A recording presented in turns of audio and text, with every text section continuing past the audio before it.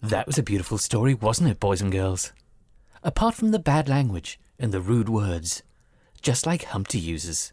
Do you remember when he and Hamble went shopping for the red wine? Shop, shop, shop, shop, shopping! And Humpty called her all the under the sun 'cause the useless bought the wrong bottle of Merlot. And like a right Humpty went on like a the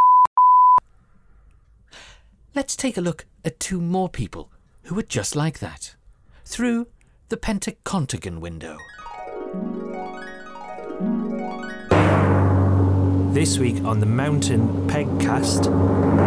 It does feel a bit, without wishing to be snarky, bit of a DC plan. It's a very sort of low rent. It's horrible. But you have to stick with it now. I know that. You've opened it, it's poured, it's done, you have to finish it. It's just a glass of fucking egg.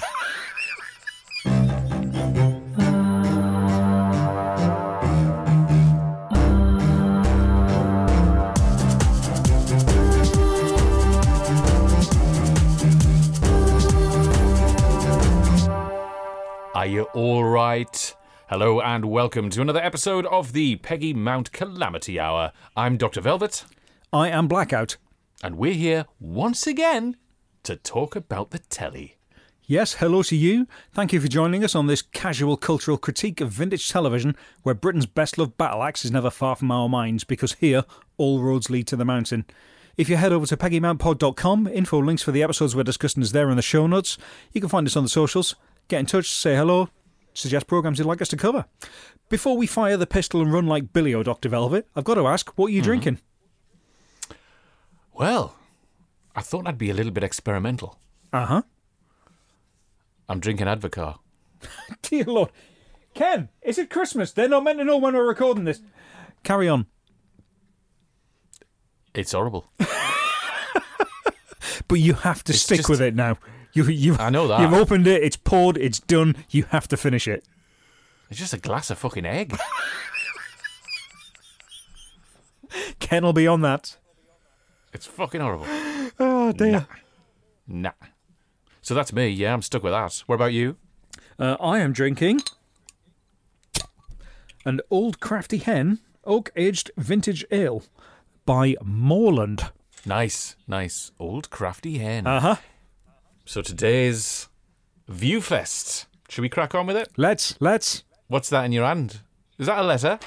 It is indeed. We've had post. The postman's been. Can I read it now, Good. or do you want to save it? Let's read it now. It. Let's read it, right. Go for it. Yeah. I can't wait. Dear Peglings, is it true that producer Ken once arm wrestled Penelope Keith, lost, and had to eat 10 hard-boiled eggs as a forfeit? Yours, Tom Goodman in Surbiton. Well, thanks for writing in, Tom. Yes, it is true. Although if you know Ken like we know Ken, you'll know that the loss was entirely deliberate because, there's a plate of eggs in his eye line. He cannot get enough of them. Hot or cold, he pops them in whole, spits out the shells bit by bit. You've never seen anything like it. Christmas Day, apparently, as well, Uh-huh. Mind you, Penelope Keith had been on the show since 7 a.m, so it's to be expected. Yeah, to be fair, yeah, that's very true. Okay, another web of lies and deceit is our next programme. Beautiful link.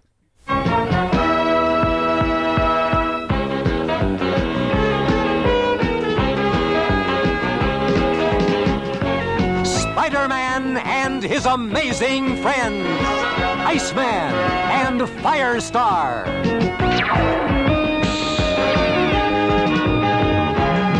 This is Spider-Man and His Amazing Friends. Created by Marvel in 1981 for the US TV market, this is an animated show where Peter Parker shares an apartment with his Aunt May, Bobby Drake, aka Iceman, and Angelica Jones, who was the specially created Firestar. This episode was broadcast on Children's BBC in October 1983.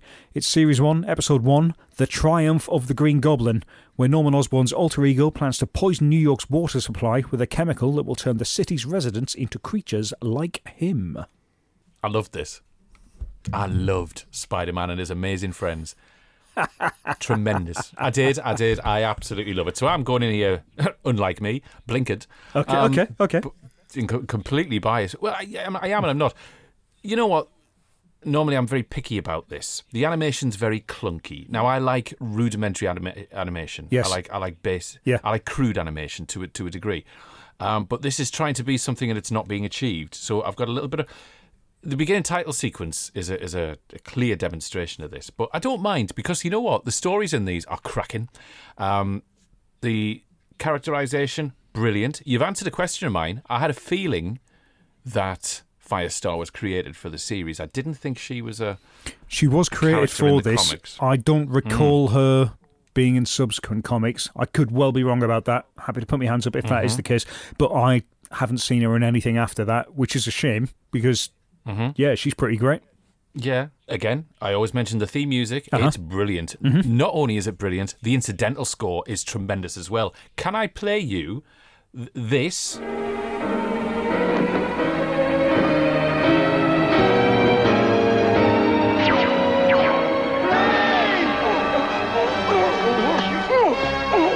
You get fancier treatment, but I'm late for a date. Oh, we are late for our dates, Webhead. And then there's this.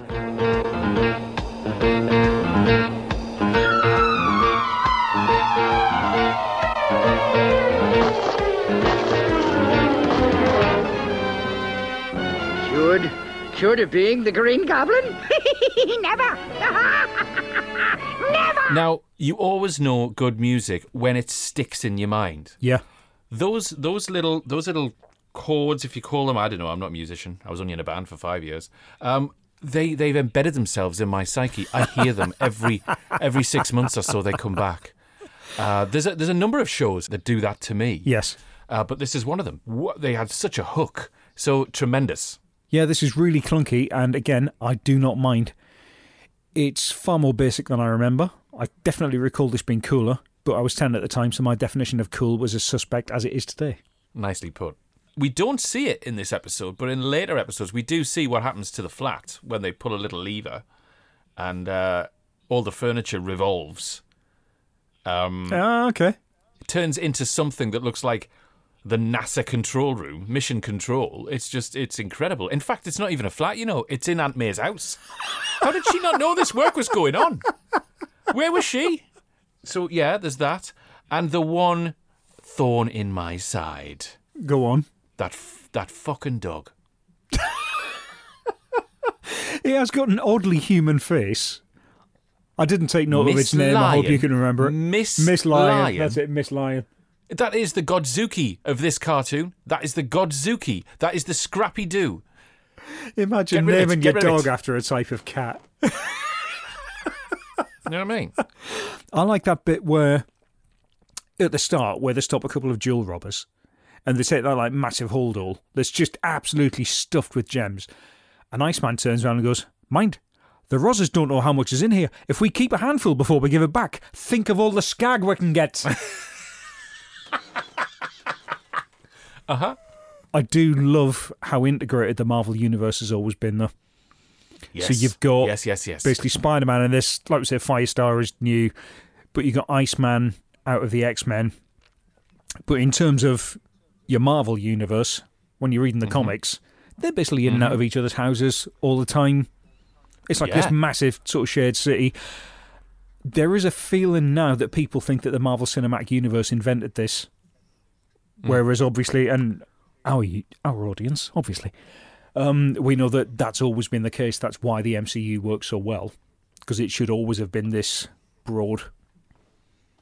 Not getting into the fact that Iceman is part of the X-Men thing, so he's not in the MCU, but we'll leave that for, that's fine, that's for a different podcast. That's for yes. Wonderful nods to Spider-Woman. Yes. In this, I do. In that you're doing that. Yeah, you know what? I've got that. They go to this costume party. Firestar goes as Spider-Woman. That's great. Iceman goes as Captain America. I'm loving that. That's cool. Spider-Man going to a costume party as Spider-Man. Tight ass. It's either he wears a different, he wears a different costume and mask and that. So it's not like it looks like Spider-Man's turned up. But that's either properly meta or a complete lack of imagination on his part. It's a complete lack of imagination on his part, largely because he's very bitter, because I know his age is not defined in this, but Spidey around this time should be about, what, 19, 20, would you say? 19 or 20 years old? The character comes over like he's in his late 20s, yes. Yes, he does. And I've literally got late 20s in my notes. Yeah. That's what I've got. If we're being generous, it's late 20s. Yeah, they are still students at this point because they're in later episodes, they're at uni, they're doing whatever. So 19, 20 years old. Yeah, but Parker keeps getting held back because he's thick. Yeah, well, there is that. Yeah, could be right. No, but great sort of nod to other Marvel characters in this fancy dress party. And also, actually, quite clever of them to have Angelica dressing as Spider-Woman, which was a Marvel cartoon from 1979. So I guess they're kind of going, watch this, remember this still exists. Uh-huh. Bit of trivia here, voiced by Joan Van Ark from Knots Landing. I only found that out recently as well. Bizarre. Anyway. Fantastic work. Again, I refer to later episodes. They meet the X-Men. So they bring in more characters from the Marvel universe, which is great. I'm not convinced of Norman Osborn. Well, not Norman's. It's Green Goblin's plan. I will turn the city ugly. Really?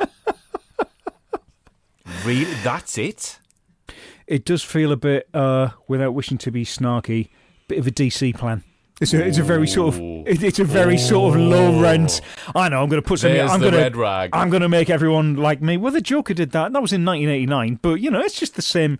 I'm just going to make everyone like me because is that literally the breadth of your ambition, mate? Just making everyone else into the Joker. Blackout's only saying that because he's Marvel and I'm DC. That's why he's saying that. This is I'll true. just point that out. I'm not saying for a single second that when Jack Nicholson's Joker did this in 1989, he was ripping off a cartoon from 8 years earlier. I am saying that, but I'm not. No, I'm just saying it seems like a bit of a basic... It's a very one-note plan. Just going, what's the best thing... What's the most evil thing I can do? I know, make everyone else exactly the same as me. You're not a supervillain, mate. You're a goth. Yeah. I'd like to see him fight Herbie from the new Fantastic Four. What I want to know is, when they're in the warehouse factory bit, Spider-Man walks into the middle of a... if you were Spider-Man, you'd always stay very close to all of the walls because that's your strength, climbing up walls. So the minute he walks into like the middle of a football pitch, he's like, I'm very exposed here. So he walks into this big bit, and then, for reasons I'm not even sure how this works, these massive 4 walls suddenly slam down around him, and a roof on top of that, so the Green Goblin has set this up. And then these other traps from inside of this room that Spider-Man is now sealed in, like sort of heat and electricity and all of this gubbins. How does the Green Goblin set all of this up? I know, right? On his own. Did he have Gran helping him with some string? Right. This is unfeasibly complex. There he is on the radio going, someone open the back door in Gran's house to activate it. Yeah. In all honesty, mate, if you can trap him by dropping 4 walls and a roof now, do that, put a hole in the top, then just start filling it with water. That's literally all you've got to do. You've wasted money on the rest of it. Yeah. But at the end of the day, if you take away the insane unfeasibility of the Green Goblin, what is Norman Osborn? He's a middle-aged man in a purple shorts onesie and pixie shoes with a handbag. Yes. And I think there's something for us all in there. Yeah. So a wonderful superhero romp with nicely injected little bits of humour and not patronising humour either. It's all right. It's nice. I kind of think, it made me smile. That's all right. Nice little touches. Apart from the dog. So Spider-Man... The what? Apart from the dog. Apart from the dog. Yeah. Yes. So, all right, Spider-Man and his amazing friends. How many pegs would you put upon the line? Well, given its age, and given how sophisticated both animation and superheroes in general have become, this is very solid. I'm giving this 7 out of 9, which for me is high praise. Do you know what? I completely agree. Another 7 from me. Excellent. Absolute solid 7, without a doubt. But how many steps would it take you to yodel up the mountain? Well, for me, 'tis 3. So, the uncredited narrator of this series is one Stan Lee, who appeared in The Princess Diaries 2 with Julie Andrews, who starred, of course, in Trail of the Pink Panther, next to Peter Sellers, who also popped up in the 1957 comedy The Naked Truth, with Peggy Mount. Well, I was thinking about flowers, but if you think she'd rather have carrots... Excellent work. Excellent work indeed. What about yourself? As it turns out, I can match you step for step. I can also do it in 3. Spider-Man is voiced by Dan Gilvezan, who also lent his tones to 1986's Transformers movie, along with Eric Idle, who of course starred in Nuns on the Run, with Doris Hare, who appeared in the first series of Celebrity Squares on a panel with Peggy Mount. Oh, Mrs. Willis will be glad to hear how long she stayed in your memories. Of course she did. Of course she did. Doris Hare. Good Lord. Doris Hare was on the buses, of course, back in the 70s. Why don't you get yourself on a bus and go out and buy these things?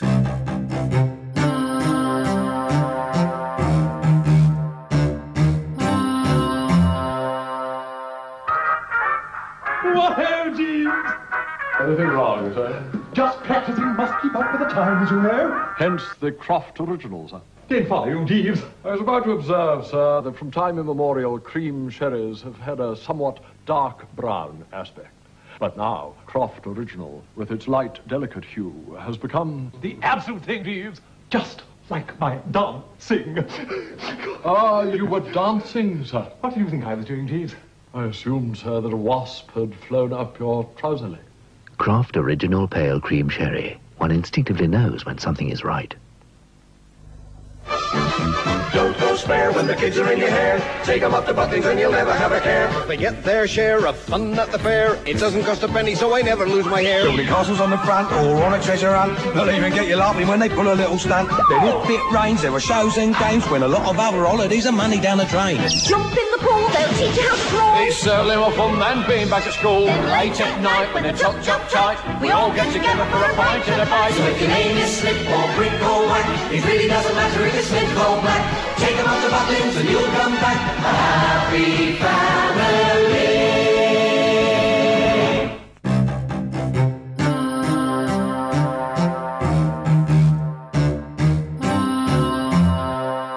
And welcome back. Did you go out and buy some shopping? I wonder if you did. Did you buy the things? Yeah. If you've got an armful of goodies, take them to the checkout with this.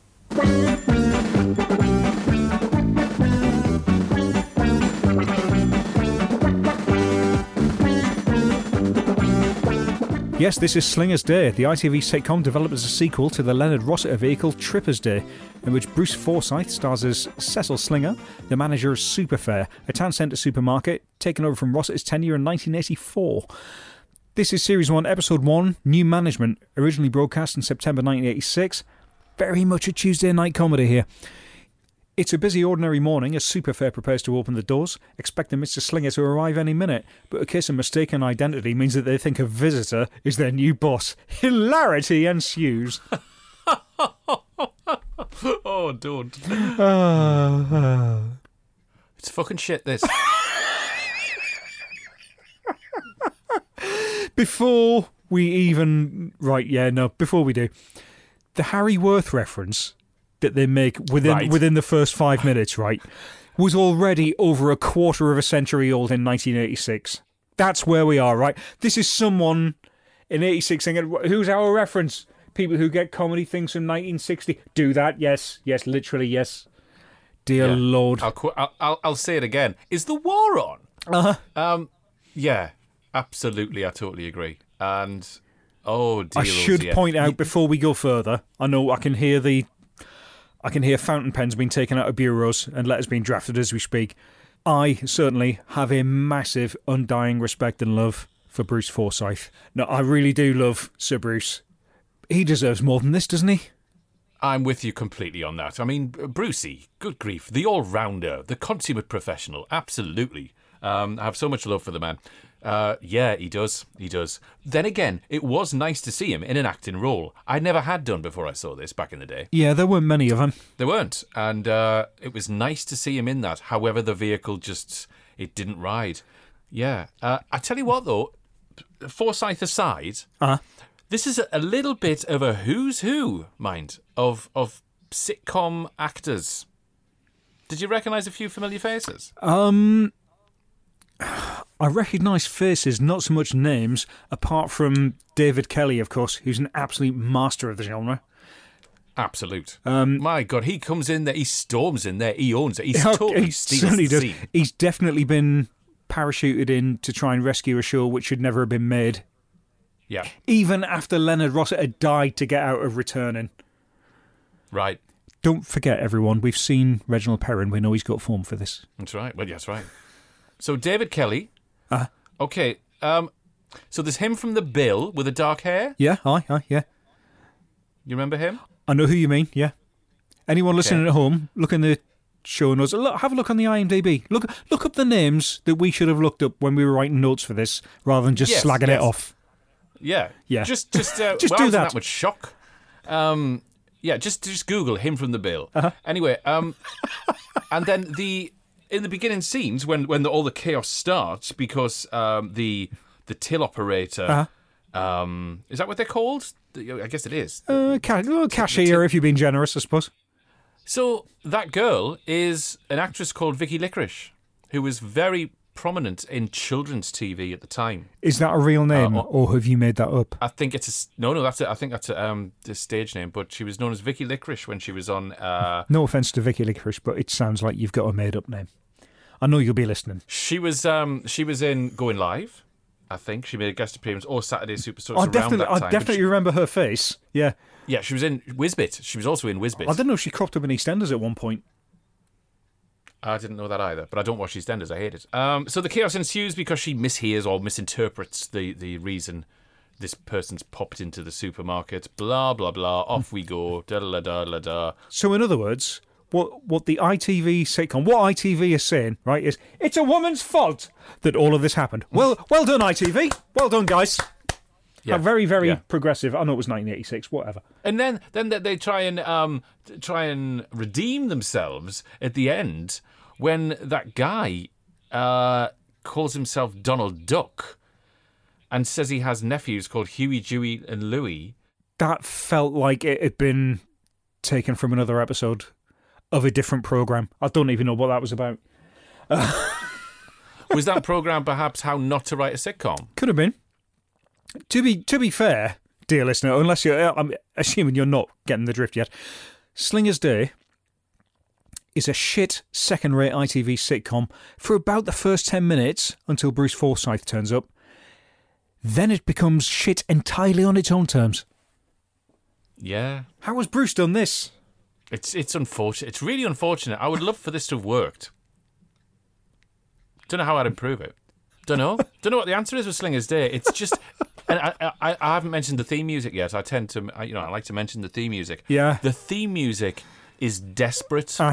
It's the instrumentation used. It basically says, "Look at us, we're funny. Come and laugh at us." Again, no. If you lovely people at home want to check out the show notes, there is a link to this in the show notes. You can hear it for yourselves. Dear God. I warn you though, for all it's pathetic and it's almost sycophantic instrumentation, there is a hook to it which will embed itself in your mind. So do take care when listening to it. Nah. Take your trolley and push this show into the canal. That's what you want to do. On a behind-the-scenes level, I did like looking over the credits at the end, where it displays the cast list. There are the names of all of the performers, of course, but they are listed as, and I quote, woman, man, and scruff. Can you imagine how detailed the backstories are when these performers turn up on set and they go, "What's my motivation here?" And he goes, "I don't know, scruff." Maybe you read your lines and stand over there, yeah? We've got 3 minutes to film this scene. You're holding us up. Speaking of the casting, am I alone in getting so far through this episode and thinking, hang the fuck on just a minute. Carl Howman. Oh, yes. That's a name I forgot. Yes, I did the same. I should imagine that Carl Howman has hopefully forgotten as well. Yeah. You're right. Cut to warehouse. Hell, mate. Carl Howman? Carl Actual... From the Flash adverts, you know him. Flash advert and Mulberry. Mulberry, yeah, that's what I believe he's most famous for, his sitcom Mulberry. We might be covering that next series, I don't know. The only other thing I have in my notes here is the bit we've completely glossed over this, which I feel the show deserves. The bit where they're in the store and there's like a protest, these environmental protesters come in and stage like a sit-in, and one of them's kicking off over the fact that a supermarket in a street sells dog food. That's right. This is where activism was in 1986, if you're a sitcom writer. Yes. Those cans on display that have a picture of a dog and say Doggy Chunks on them, clearly made for this. How many of those prop pieces do you think still exist? Oh. Do you want one? I do.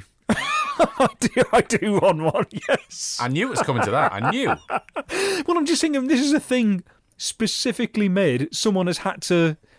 You couldn't just send something to the printer in the office in 1986. You had like a dot matrix piece of shit. These have been sent to a printers, right? Someone has had to design that label.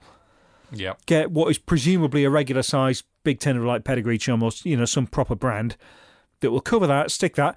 These have been made for this show. There's probably more effort been made into that, put into that label than there has into the script. And there's quite a few on the display. I want to know where they are now. Yeah, well, that's my point. Okay, let's put something out there to our dear listener. Would you like to... hang on. The internet it makes the world a smaller place. Somebody somewhere is bound to know somebody who did something with those labels. Make Blackout's Day. Get them one of them cans, will you? What we're saying is one of you has got them. If you listen to this podcast, you've probably got one of those cans. There are about a dozen on there, and we've counted them. We've got about 11 listeners. So how are we looking for pegs on the line? 1. Actually, no, I'll take that back. I'll put another one on there, 2, because of Brucey. And I'm putting 1 peg on for David Kelly and 1 for Brucey. Okay. I did the same. I originally scored it 2, but I'll give it a 3 just for Bruce. Right. My goodwill for Bruce runs that deeply. Far more than it should for a series like this. Tragic, innit? Tragic. Never mind. Okay. With that in mind, how many steps will it take you to yodel up the mountain? I can do it in 2. Oh! So, David Kelly appeared as a vicar in The Italian Job, which featured John LeMessurier from sitcom George and the Dragon, which starred Peggy Mount. Ask her for a Beecham's powder and she shows you the way to the railway station. Nice. So, can you match that? I can do it in 2. Go for it. Bruce Forsyth starred in the 1970 comedy The Magnificent Seven Deadly Sins with Joan Sims, who was in 1956's Dry Rot alongside Peggy Mount. That's typical of Mildred Fanshawe, that is. Excellent work. Excellent work. Wish we could say the same about Slinger's Day. Quite. Indeed. So that has been your Peggy Mount Calamity Hour for this time. Yeah, thanks once again for stopping by, you lovely people. If you'd like to get in touch with us, you can email peggymountpod@gmail.com, or we are at peggymountpod on Twitter. You can also find us by searching for the Peggy Mount Calamity Hour on Facebook. Don't forget to go to peggymountpod.com, check out the show notes of this episode. You can even watch Slinger's Day if you like. More importantly, use those socials and get Blackout a can label of Doggy Chunks. I don't want the label, I want the can. I want it on the original screen-used can. I don't just want I don't just want a label that was sitting around in the office and didn't get put onto one of the props. I want the actual prop. There you go. You've been told. I'm willing to pay for it. I'm willing to pay postage. Can't get further than that, can you? Not at all. All right. Let's see. They exist somewhere. They do exist somewhere. All right. Okay, well, let's see if anyone out there can do it. And with that, we'll be back soon. Until then, Keep mounting. pegging. The Peggy Man Calamity Hour is a free podcast from iPool Media, which holds production copyright. Opinions and recollections expressed are not to be taken as fact. The title and credit music is by Dr. Velvet. Audio segments from television programs are presented for review and informational purposes only under fair use, and no ownership of these is claimed or implied by this show. For more information, visit peggymountpod.com.